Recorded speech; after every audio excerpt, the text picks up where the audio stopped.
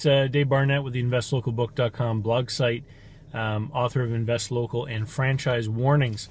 Just waiting here before lunch for someone I'm meeting for lunch, and I figured I would stop and take a few minutes to record a little story, and we'll call it the saga of the burnt down pizzeria, just for fun. I met a guy, we'll call him G. This is a story that part of the story is in Franchise Warnings. But G decided many years ago that he wanted to be in business for himself. So he bought a pizzeria franchise. And he was so focused on earning money and doing well for himself, for example, that he used to go in at 7 a.m. every day and do all the prep work himself, cutting up mushrooms and onions and everything, just to save on the minimum wage labor he didn't want to pay to other people.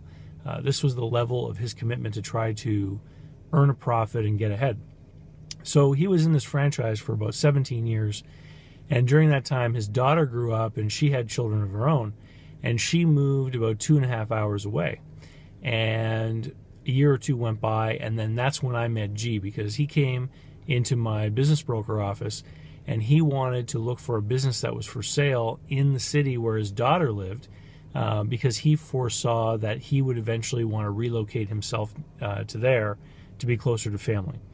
So we started to work on looking for a business. We eventually found one, and it was also a franchise as well. So we started talking to the franchisor of that business, and everything was getting along well. And then I went on vacation down in Florida, and while I was on vacation, I got a phone call from G, and his business, his pizzeria, had burned down. It was in a building that was attached to a small manufacturing plant where they handled solvents. And unfortunately, there was an accident of some kind. A fire got started, and some of these chemicals started to burn, and the whole thing got out of control really quickly, and the whole building was burned down, including his pizzeria. So he said, part of his deal to buy the new business was that his pizzeria was going to be able to produce the cash to create the down payment. So he was calling me just to say, call the seller of the business I want to buy and let him know that I still want to do the deal, but now I can't refinance my pizzeria in the traditional sense. I'm going to have to wait for an insurance check, and I can use that insurance money to make the down payment and buy the business. And in the end, it was going to work out better for him anyway, because only owning one business meant that he could, move and relocate and be closer to his daughter. So he had been in this franchise system for 17 years or something, close to 20 years. And in the franchise network, they always had a lot of talk about how they were a family of businesses and how much the franchisor cared about the franchisees and all this kind of thing. And the day after the fire, the franchisor called him, the main office, and they didn't ask if he was okay. They didn't ask if he was going to rebuild. They didn't ask if anyone else had been hurt or if any personal effects had been lost in the fire.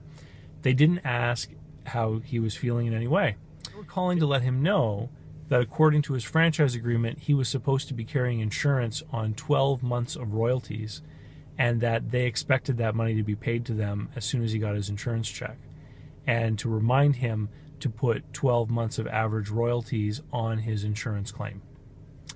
And he said at that very moment, he realized that he was not in a family with these people. He was their cash cow. He was nothing more than a stream of revenue for them. Anyway, so all of his warm and fuzzies got shaken out the door rather immediately. And he tidied up his dealings with them, and now he's operating another business. It's still a franchise, but I don't think he deludes himself with what kind of relationship he has with those people. Anyway, little story. If you want to learn more about the reality of franchise systems, franchisees, being a franchise, buying or selling franchises, and some of the incredibly nasty things that I've seen in the world of franchising, then you really need to get a copy of Franchise Warnings. And it's available from Amazon in Kindle and paperback format anywhere in the world. And it's also available in PDF for instant download from my blog site, InvestLocalBook.com. Thanks, and we'll talk to you soon.